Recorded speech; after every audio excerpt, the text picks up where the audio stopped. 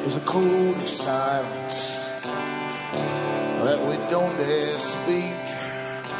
There's a wall between us and a river so deep. We keep pretending that there's nothing wrong. There's a code of silence and it can't go on.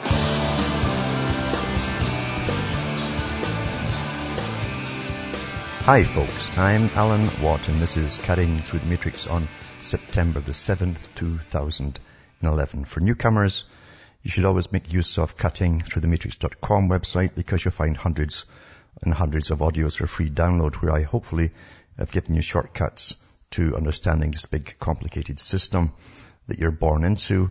And it's a system that is comprised of a parallel government really, which is a real government.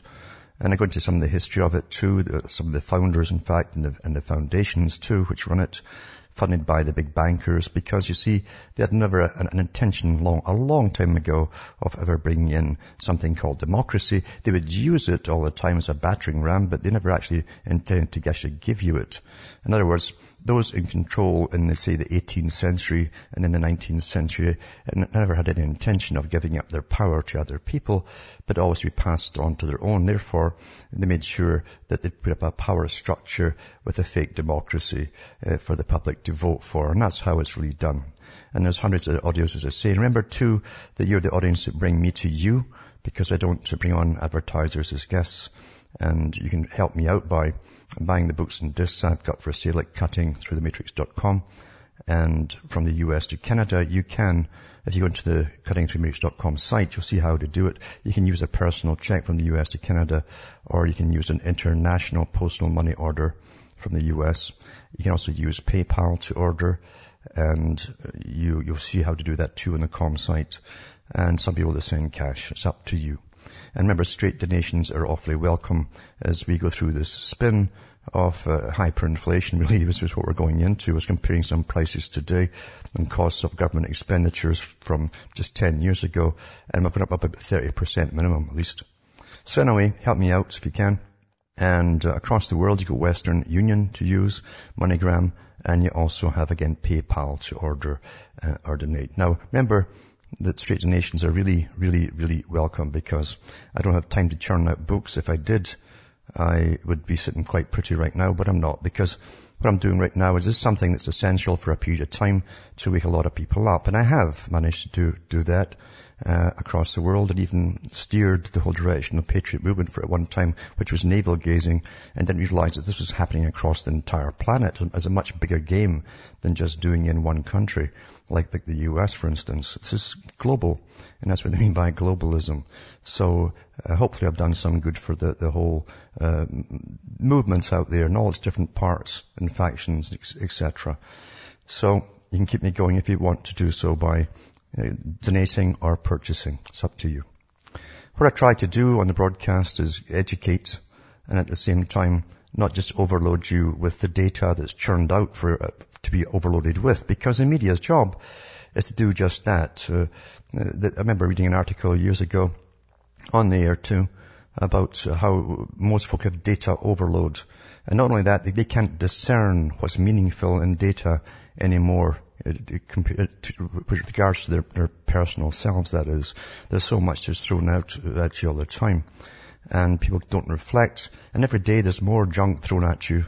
And it's all passing. It's like watching waves go by. Or throwing something in a river and watching it go downstream. That's what it's like. That's what the daily life is like. But you've got to remember how to pick the certain things that are important, how to save them, keep them, or buy them if they're in book form. And because in the future, you'll be the only people left with a memory, literally a memory and a coherent story of how this progressed, this new world order, as it's called, actually progressed. Because it's not just stumbling along through the dark with its hands outstretched. It's planned that way. You're living through a very old script. And every country has its puppet masters. Back with more after this break.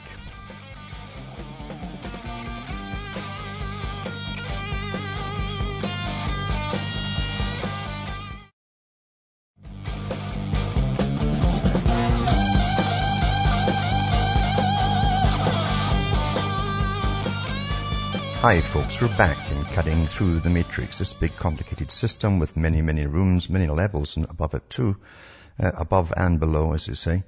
Because you see, we live and we're trained to live in a world designed for us already by the class that you're born into and the group that you're born into. That goes for all classes except the ones that control the upper class. And they do exist. And that's how easy it is to control a world. It's all compartmentalized and right down to your prime ministers. They're all picked by the Council on Foreign Relations. And Quigley said that in his own book too. He was a historian for the CFR. So really, there are no real parties. I used to laugh even when I was young, when occasionally you'd watch a little parliamentary scene in Britain, for instance. Britain was pretty good for it because you'd have some of the Oxford guys there and Cambridge guys and other private schools and high schools and universities. And they wouldn't laugh at each other or just give the finger. They'd guffaw. They actually guffaw, like, ho, ho, ho, ho. That's how you do it politely, you see, and show you how elite you are. And then in the States is a bit different again. It's more deadly silences when people aren't very impressed or something like that. So it's interesting to see how every country is literally studied, because it was created obviously, but studied so well for the culture that they're going to give the people, and then they give you the appropriate shows to keep you happy. That's really how it is. Canada's very good. It's very quiet really in Canada. We get front page news of sports things and so on. That's generally what your front page news is in the rags. Another one is about international news and things so far away you don't even know where they are or couldn't care less. But very little about what happens at home. And most folk in Canada are quite happy with that. So every country is catered to according to the culture that's been created for them. And culture is created for them. I'll even be touching on an item from Canada tonight as a step back from one part of the Trudeau culture, Pierre Trudeau. They brought in the so-called multicultural society and etc. And now they're trying to bring back the Queen and all this kind of stuff. Well, actually, they've ordered it to be the Royal Air Force, again, the Royal Canadian Air Force is to go back to all of this stuff once again. The Queen's photographs or paintings are up everywhere. So they can change it when they want to, you see. So I always say to people, don't be so proud of your cultures because you understand they've been created for you to fit into. I hope people really understand what I'm saying. That's a fact. In all ages, you're given appropriate culture according to the rulers or masters of the particular territory that you're born into in that time. And you'll be given the right religion for the time as well, for you. And that's how you create culture. And from then on, it's a matter of schooling. And then the media comes out too. And they play to your culture. That's what they do. And we're living through the creation of the greatest culture of all, the global culture. And right now it's in transition into this kind of strange mush where nobody's really sure exactly where they fit in anymore. And that's intentional. And they can't go any further till they've got like stirring up a cake mix until it's ready, to get baked. And that's where we are right now. It seems it's like almost semi-chaotic. But it's not really. It's crazy like a fox, as I say. They know exactly where they're taking us. So you're living through the transformation, the creation of a culture. Nowhere will you see this so obviously as in Europe, as creating a European culture, step by step, crisis by crisis. All the crises are intentional. Rather than say, this didn't work, we'll toss it out. No. They go ahead. You'll always notice they go ahead and they use the crisis to be solved by the next part of integration. So it all depends, you see, on propaganda. And the EU Parliament, this new super parliament that a high society created, definitely, there's no doubt about it. It was the Royal Institute of International Affairs, CFR, a long time ago set up the structure and the machinery to set up the European Parliament. They boast about it, in fact, and NAFTA for Americas. And you actually see them trying to create this culture right now. It might take another 100 years, maybe only 50. To complete it, till no one knows what they came from or whatever, and there'll be this new strange Euro group, and they know exactly what kind of culture they want to give you, which is kind of communistic, because again, remember too, the CFR, Royal Institute for International Affairs, were always accused of promoting what seemed to be left wing, the far left. Of course they were, because they helped fund the far left and create it in the first place. Because it's easier to control people with massive government and bureaucracies and levels and control right down to childcare, all that kind of stuff. And that's really what it's about. So the bankers love that system. It seems it's better than having a true right-wing system would be ultimate freedom, but you have to deal with a lot of problems on your own. Because there wouldn't be all these agencies. There'd be fewer cops or few cops at all. And you'd have to deal with problems yourself. And that's the theory of it, at least. Not that you have that anymore. They're both the same. Anyway, here's what they're doing in Europe. And it says, this is how it starts. First, a European Commission fellow traveler. Fellow traveler means a communist who's generally a Mason, by the way. That's the old terms for it. In this case, Philip Kaya, the head of Euronews. It's a big news organization that works on behalf of how wonderful the European Union is. It's a massive propaganda machine. The broadcaster of so-called EU Perspective News, which is 25% funded by the Commission. The taxpayers fund their own propaganda. Identifies a problem, which is, according to Kayla, the fact that news broadcasters in Europe are largely dependent on advertising and subscription. In other words, they're separate from the need to get anything from the EU Parliament. So Kayla, this guy in charge of this new Soviet news for the whole of Europe on behalf of the European Commission, he wants to levy a tax on all independent newscasters and news organizations. The government will collect the taxes, then it'll distribute it to another organization, which will give this cash to the right organizations. You know, the papers that can't get enough support through advertising and so on, because no one wants to hear about them, because they're so far left-wing. So he's going to fund these Euro-loving or newspapers by penalizing all the independent newspapers, basically. It says the Euronews boss proposes a solution to this problem. He wants the EU to impose a license fee, which is a new tax, on all of us to be taken by the EU, but distributed by independent, it says, yes, sure, bodies outside the control of national government. Money would go to a number of media organizations. Yes, not to all, just a number, as in the new tax revenues will go to broadcasters anointed by the Eurocrats. Now, if you just put things in perspective, we've been bombing the blazes out of different countries recently, claiming they're run by bad men. And they're going to bring in democracy. Democracy is a right to choose a lot of different things. That's what it is, you see, democracy. But you see, there's no such thing as democracy, because here's one of the biggest blocs on the planet now. It used to be the old Soviet bloc, but it's expanded, and now it's got Britain and other countries involved in it too.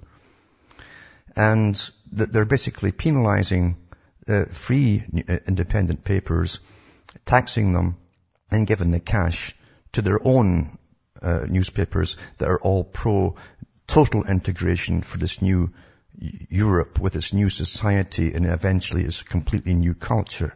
That's what it's about. But you understand the significance. You're living while a culture is gradually being created.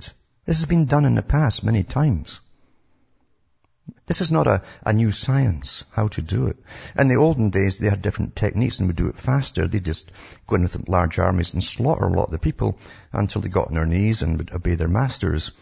But to get them to go along with it this way, it takes a bit longer. You see, lots of propaganda. And they must get all the governments at the top to sign locking and binding agreements to give up more and more sovereignty until there's no more sovereignty left to give up. You see, that's how you do it nowadays. And again, it's all indoctrination through the school system. And then you even get the governments to sign on to treaties where the European Parliament will fine them if they don't hang a flag or the Euro flag or play the national anthem of this new strange Europe entity, you see.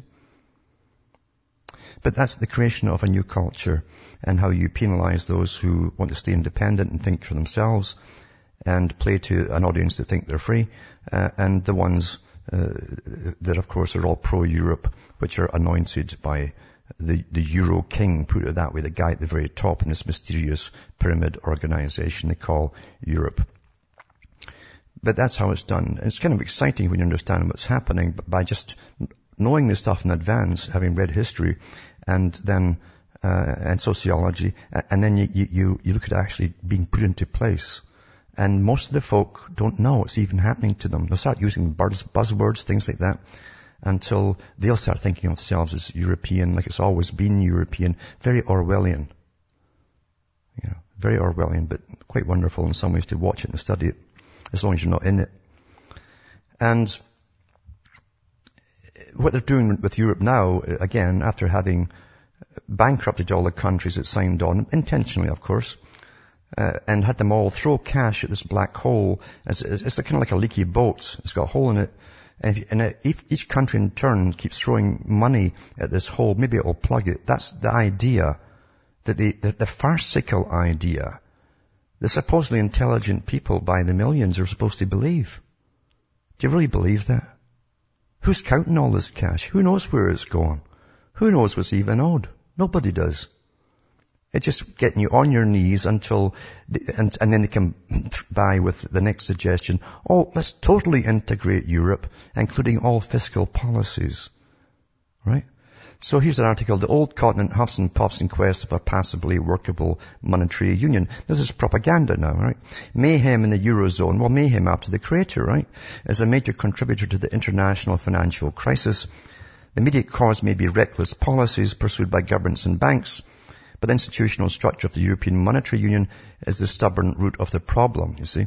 First, some broad truths. Managing a large monetary union should be straightforward so long as the right mechanisms are in place. Well, it's the same crooks are in charge, so I guess that's the right mechanisms. And monetary policy requires an all-union central bank. There you go, a custodian of the currency. I'll read a bit more on this as we come back from this break.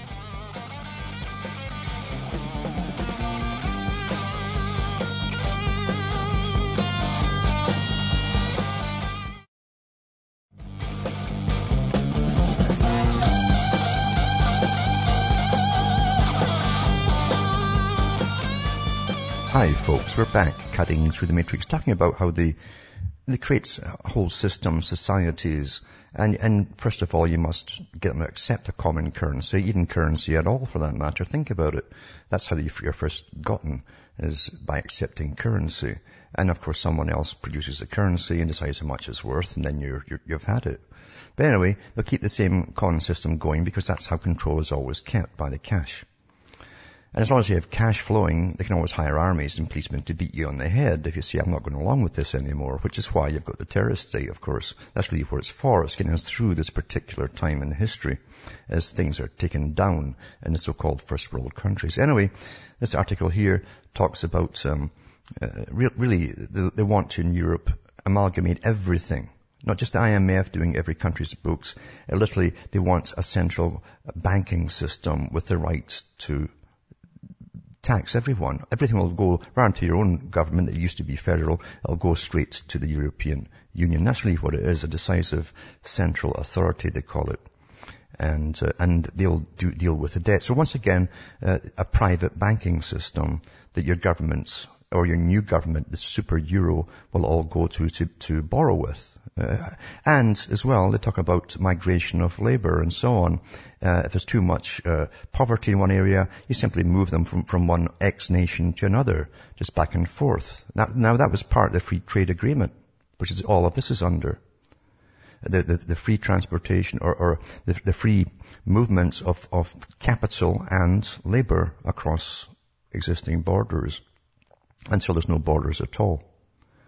So the future, if you want work at all, you'll be constantly moving, maybe living here 5 years, moving somewhere else for 5 years. That's the way of the future. And of course that ties in with Jack Satali's, one of his books on the winners and losers in the coming New World Order. The Millennium, he called it, Millennium. Anyway, that's the key system of the future. And then in Canada, you'd think, well, Canada's got a smaller population, pretty small for the size of the country. Although you can only live in certain parts of it, certainly, unless you want to donate a lot of blood to mosquitoes for nature conservation, which I do every year. But anyway, that's another matter altogether. Canada, at one time, the CFR said that the maximum population for Canada would be 22 million for sustainability. That was back in the 1920s. I've got their old books here.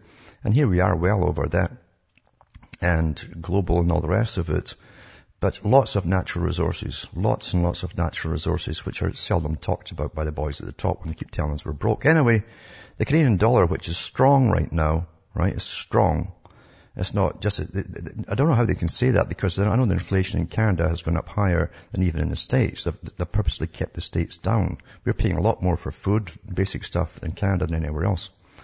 But they're claiming here that because as they've downgraded the World Economic Forum downgraded the US again, this private club again of bankers downgraded the US. And at the same time, Canada was mentioned because Canada is bad for exporting for Canada because Canada's dollar is strong. So you got a strong dollar, which means you can't sell anything. Isn't that wonderful? You get shafted either way you go. Either way, you get shafted, you know. It's a con game.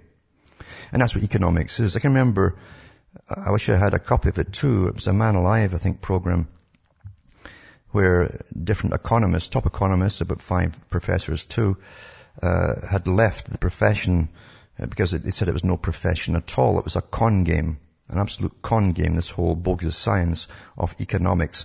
And that ties in with what Mr. Rothschild said a long time ago. He said, the only ones who will catch on to the scam with interest and borrowing and debt and compound interest, etc., would be those working and making their living off of money itself, accountants, those kind of people. And they would not let it out of the bag because it was not in their interest to let the people know what was really happening. So they'd be in on it, in other words. And that's how it's always been. If they're such great economists, how come we get bank crashes and the economy is always slumping and they never see it coming? They can tell you all about it afterwards, always, but they can't tell you anything that's going to happen. And yet we're employing all these economists like gurus with crystal balls to see if we've got any future at all. And they keep pulling them out of the hat. And they're always wrong. Eh? Anyway, Canada's had it because we can't export our natural resources, really, because that's all we do now. And apart from taxpayers' money across the world to redistribute the wealth. And so, yeah, we've had it until we sink our dollar even further. Because it's too strong, you see. It's not good having a strong dollar. It's like that disc I've talked about before, that DVD. It's good to watch. Oh Canada, it's called. Excellent. Where a young fella goes in, talks to ex-prime ministers and present members of the government. And the present members of the government didn't even know how the money was created in Canada. None of them knew. And he talks to ex-prime minister Paul Martin, who tells him that debt is good for Canadians. Having debt by the government, you see, government debt, is good for Canadians. And of course he kind of drags off trying to explain it, because you can't explain it. How is it good for you when your taxes go up and up and up? But again, you didn't study economics, did you? You're just so silly. That's how it is. So, Ottawa claims, and this is what they're claiming, I think it's a lot more than this actually, since September 11 attacks in the US, Canada has spent $92 billion so far. This is from a think tank and from the Globe and Mail. It says the 9/11 terrorist attacks have had a lasting impact on Canadian government's finances, spurring Ottawa to spend an additional $92 billion on national security over the last 10 years. For what? For what? It's for the coming global police state. That's what it's for. Back with more after this.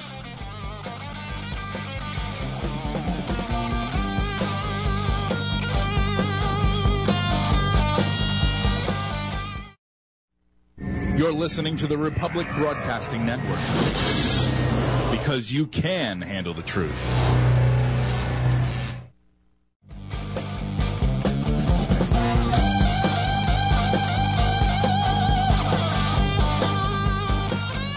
Hi folks, we're back, cutting through the matrix, just touching on an article from the Rideau Institute, which they always tell you it's a far left organization, but far left, far right, what does it matter? They're all probably pretty wealthy and pretty much the same, and they all probably know each other from all the right-wing think tanks. However, it says the Rideau Institute has released a new report that tabulates for the first time the number of additional dollars spent on national security since the terror attacks on September 11, 2001. The report's called The Cost of 9/11, Tracking the Creation of a National Security Establishment. You see, that's what it's created. It's creating a national security, like a police state is really another term for it. It was written by economist David MacDonald and examines how much federal government spending on the Department of National Defense, Foreign Affairs, Public Safety and related agencies has increased over pre-9/11 levels. A decade after the attacks on 9/11, it's time to reevaluate whether we should continue the high level of national security spending, said Stephen Staples, president of the Rideau Institute. The government has created a national security establishment in Canada. Every country has done it across the world. This never happened in World War II. After Pearl Harbor, the whole world didn't go into a police state, So they all signed on to it long before it happened through treaties. They'd all copy and follow the leader. Because you must bring in a police state to bring the big changes through and manage them. And there will be big changes. They need a police state to handle coming riots because people are going to live in poverty, austerity, and the work's all shipped off overseas. And so it's all arranged for long before it happens. Anyway, it says from 2000 to 2001, the year before September 11, terrorist attacks in the United States, Canada has devoted an additional $92 billion, that's $69 billion inflated adjusted, to national security spending over and above the amount it would have spent had budgets remained in line with the pre-9/11 levels. And this fiscal year from 2011 to 12, Canada will spend $34 billion alone on its national security, which is an additional $17 billion inflated, adjusted more than the amount it would have spent had budgets remained in line with the pre-11 levels. It's an increase of 105%. And it says military expenditures have nearly doubled since 9/11. And then the Department of National Defense is by far the largest consumer of national security expenditures at more than $21 billion this fiscal year. Security and public safety programs have nearly tripled in spending from $3 billion to almost $9 billion annually. If you've got any children, you as well as get them into the security businesses because there'll be nothing else to do in the future. And they can all spy on the general population and wear nice black suits and ski masks and things. As his author David MacDonald hopes the report will launch a discussion about future spending at a time when the global economy seems to be a greater threat to Canadian security than global terrorism. Should we spend another $92 billion or more over the coming decade on a national security establishment? Well, we'll have no option because you see, long before 9/11, Jane's Magazine and the big think tanks that also work for the military were saying that this is like, years and years before 2001, they said eventually that they were already shifting their scope because they knew they'd run out of wars eventually. The wars that they still had to come, they'd run out of them. And the big military industrial complex was already shifting into national security and all your camera gears. This was all talked about years before 9/11 came along. They were already on the move for the post Middle Eastern wars. And that's where we are today. That's how the world is run, though, eh? And as I said, too, the World Economic Forum downgrades America. International experts, that's all you have to say now is experts. Who are the experts? Well, the same bankers and so on that help to get the world in the mess it's already in. They're losing faith in the U.S.'s ability to overcome the country's financial crisis, as demonstrated in a new report issued by the WEF. Say it backwards, that's for the few, because you won't get into it. And this latest listing of the world's most competitive economies, the U.S. has slumped down to slot number 5, trailing in order Switzerland, Singapore, Sweden and Finland. The U.S. held the first place position back in 2008, but the recession that started a downward spiral late that year has displaced the United States into lower standing. And you understand, we're supposed to all be competing with each other. That was also part of the European blurbs I gave a couple of minutes ago there from the newscasts. We've got to compete with each other. Even within the European Union, they've got different zones competing with each other. You understand, your whole life is just a modern form of slavery. It's a wage slave, it's what you are. In the old days, all they did is come in and invade your place and put warlords over you, the feudal overlords, and you call you slaves and serfs. And it sounds better as calling it a serf in English, but it meant a slave. You were bought and sold with the land. And today, of course, you don't need that. They make you think you're free, and then you work, and since money represents your labor, and then the government takes it off you through taxes, then you're still a slave. You're still a slave. If they take that off you, that is your labor. And that's what slavery is. Your labor is taken from you by an overlord. People don't even know what it is anymore. And of course, we're better slaves than we were before. We've got lots of entertainment and things like that.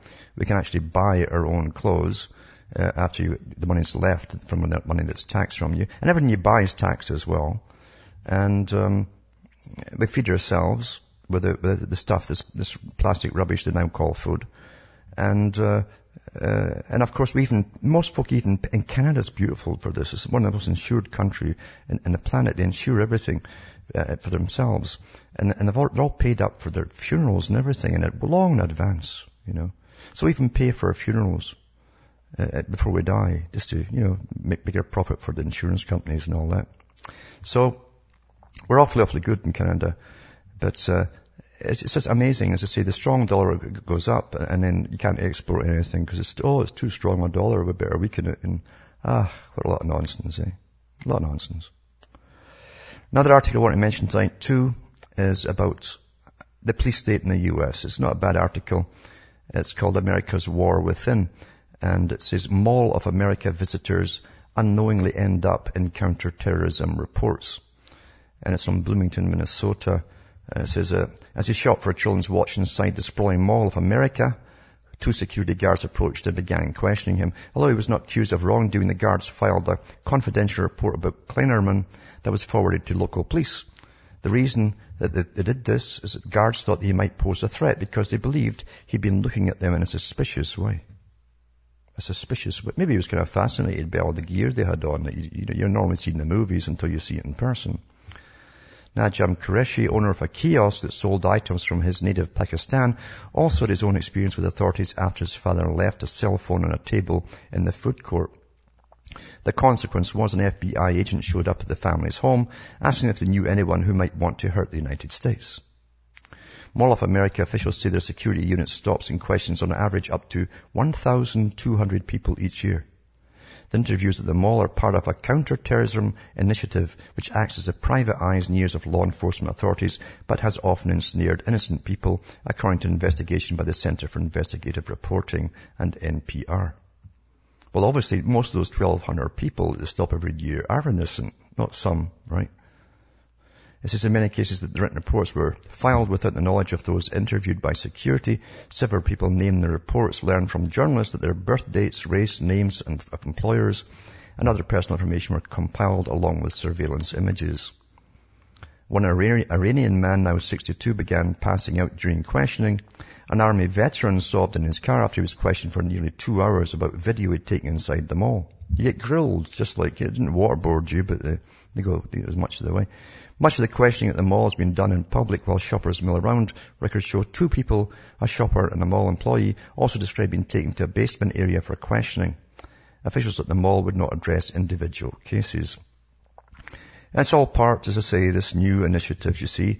It says that you're supposed to report anything suspicious, according to Napolitano. And they're all going along with this new policy. I mean, what a world, eh? Do you really want that? All this information, it says, too, goes to a fusion center. A fusion center. By the way, they were building police departments in these malls with cells in them before 9/11. Waiting for 9/11 to come along.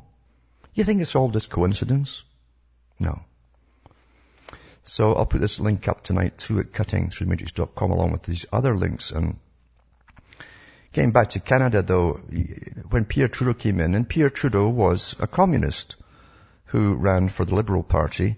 All the media knew it, but just that most Canadians didn't know it.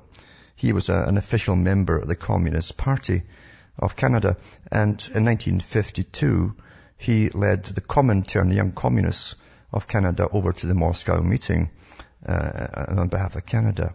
And he became Prime Minister and completely turned the country upside down to get it global. And one thing that he did that pleased a lot of folk was to try and distance the name of Canada from the Queen, royalty and all that. And it's amazing now that they've got the country multicultural and used to this new normal. Now we're getting another new normal, which is going back the way again, the old normal. So that it's bringing back the royal renaming of many things like the military. It says royal renaming shows Harper small ball savvy. The decision by the Harper government to rename the Canadian Forces seems to come out of nowhere, stir a twitch of controversy, and then disappear as a story.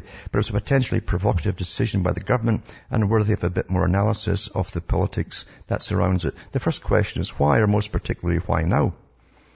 And it says, without being privy to any of the internal background within government policy circles, it's hard to imagine this decision would have been taken now had our royal visitors this summer been Prince Charles and Camilla, or even the Queen and Duke of Edinburgh. Prince William and the Duchess of Cambridge did a lot to freshen the image of the monarchy, so much so that the idea of investing billions in a more modern defence force and at the same time reaching back several decades to rename it doesn't seem as incongruous to most voters as it might have. So how did the decision land? It says a Harris Decima poll completed only days after the move was announced showed it was a net positive for the Conservatives. In other words, they're trying to say it's a political move for the Conservatives, which I don't believe at all, to be honest with you. I don't really believe it at all. Anyway, they're trying to say that 56 people agree with the move to bring back the Royal Canadian Military and that was put the word royal back in. Well, how can you be independent and national, but you're part of a dominion? This used to be called the Dominion of Canada. And it was owned by the Queen. Well, it still obviously is. Isn't it? And Harper's also told the military is quite happy because they like the old idea of the colours. They've gone through different wars and all that stuff. And of course, Harper's told all the embassies across the world, the Canadian embassies, to hang the photograph or the picture or the portrait of the Queen up for all to see by the end of the week, actually. And that will be done as well, I'm sure. But why now? We'll see. Is it just to cause more trouble when you don't need it? I don't know. We'll find out as things go on. But as I say, I'll put all these links up to, including the orders to tell the embassies to start displaying a portrait of the Queen. And a good article here is about how they're teaching children about 9/11. I said years ago that there's children growing up now that won't remember 9/11 or even are born post 9/11. And it's interesting to see how the country goes into action to make sure they get the right idea of why they're living, and it won't be called a police state, it'll be a security state for their own good, and how they go about it. Well, here you go. There's an article here about children and the new indoctrination system, new curriculums in schools, starting in New Jersey, but no doubt in some other places too, and they go across the whole country. And it's interesting how they're doing it. They say that there's 60 million children in America are 14 and younger right now, according to the U.S. Census Bureau.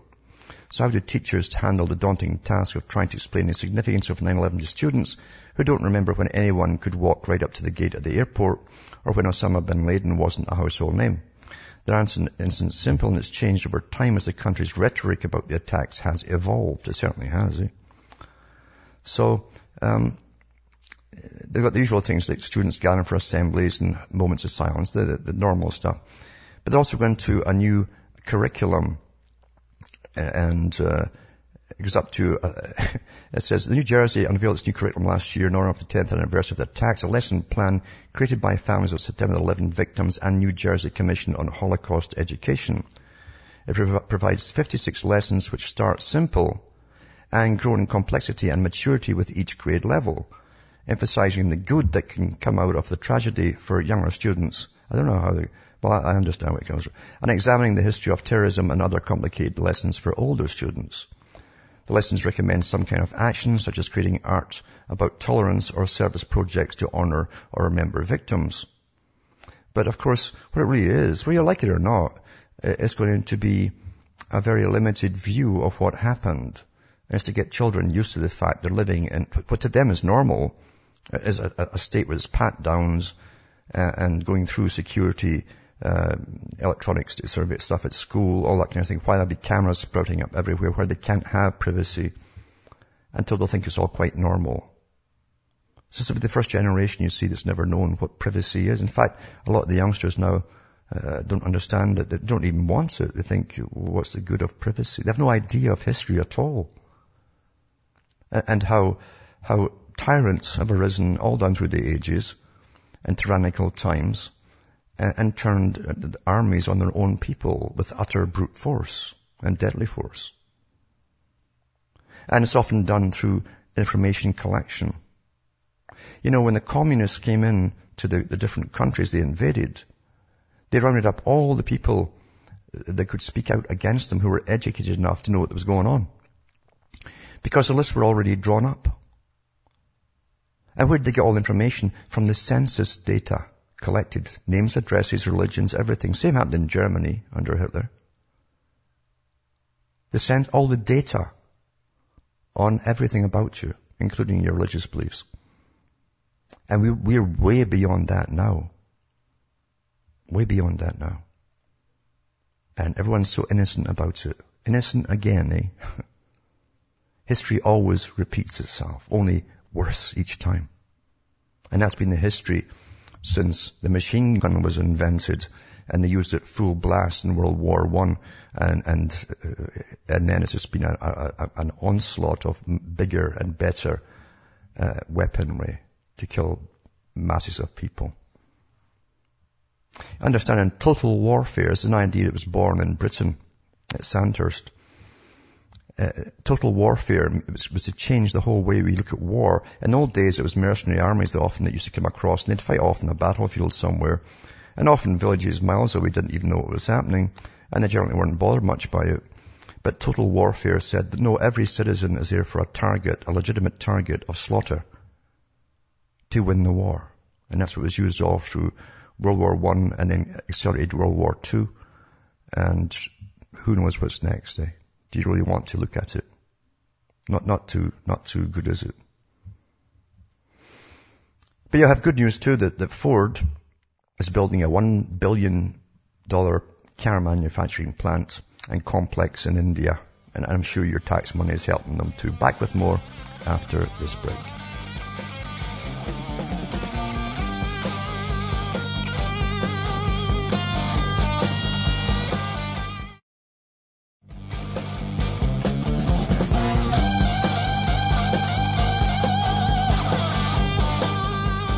Hi folks, we're back cutting through the matrix, and we'll jump to the phones now. An hour flies in and you have to really speed things up to try to get anything out at all. But we'll try and see if Sam in Toronto is still on the line. Is he there? Hey Alan, how you doing? Thanks for taking my call again. Yeah. Perfect. Just a quick question from you. I wanted to know if the Federal Reserve, its charter, is it true that it had a 100-year charter? The Federal Reserve? Of the U.S.? Yeah, from the U.S. Yes, I believe it had. It's supposed to be rechartered every so often, yeah. So 1913 is when they signed the charter. Yeah. So then I guess 2013 is when it ends. And I just had a theory, and I just wanted to know what you thought of it. For them to go to their next, like this new world order that they call, I guess everybody now agrees that that's going to be a one world, one system socialist kind of government. And for them to reach that, I think it's obvious that they have to break this current system. And I think what we're seeing right now is actually the collapse of the current banking system, and obviously all contrived by them. Basically, they're trying to make it obvious to everybody that banking. You're right on. That's what they do. They make it obvious to you that it's not working. But it actually is for them, of course. They lose nothing. What you're seeing is a transformation into the next level of the new system with the same boys in charge. And of course, 2013 would fall in perfectly well with a deepening amalgamation with Canada and maybe into a single system as well. Because they've been talking about that for years, and they're actually signing agreements every year tightening the bonds between Canada and the States. The same stuff that they used in Europe, same terminology, closer ties, integration. And we know they sign them every year. So that could be the way it's taken over, and you have a central bank of the Americas. That was discussed, by the way, in the initial free trade agreement in Canada. They would do that. They want to set Montreal up initially as an international capital for the whole of the Americas with the banking system based there. And I don't know if they've changed their minds or not. But if they can convince us, we're all going down the tubes together, we better do something, let's all amalgamate, just like Europe. then a new banking system will come out of it, yeah. More centralized, I guess, what they call the New World Order, it will probably kick into place. I mean, to get there, my guess is there's going to be much, much bigger disasters, all contrived by them, obviously. Absolutely. Yeah. To get to a point where people are just disgusted with this old world. Well, I always say that, you see, the victim of the abuser, the victim always turns to the abuser for help. That's what happens. So they cause their problem, and then when we're so down on our knees, we turn to them, to the same people who've just done us in, basically, and we ask them to get us out of the mess. And they say, we've just got drafted up a plan that'll do that very thing. And you're so grateful, you just go into it, then you regret it later, you know. It's a big Hegelian dialectic, and my theory is that Ron Paul will be the so-called savior, and he will bring in the new system. Basically, how he talks about getting rid of the Federal Reserve. I mean, anybody who was not part of the system and said he wants to get rid of the Federal Reserve, he wouldn't last more than a week. Yeah, you couldn't get him in. He'd be assassinated so fast. A real man would be assassinated. So, in fact, you'd have to get a security team picked by himself and hide somewhere else while he took over. You're quite right. But thanks for calling. From Hamish, myself, Ontario, Canada, this good night, may your God or your gods go with you, and please help me out here. Buy the books and donate. Thank you.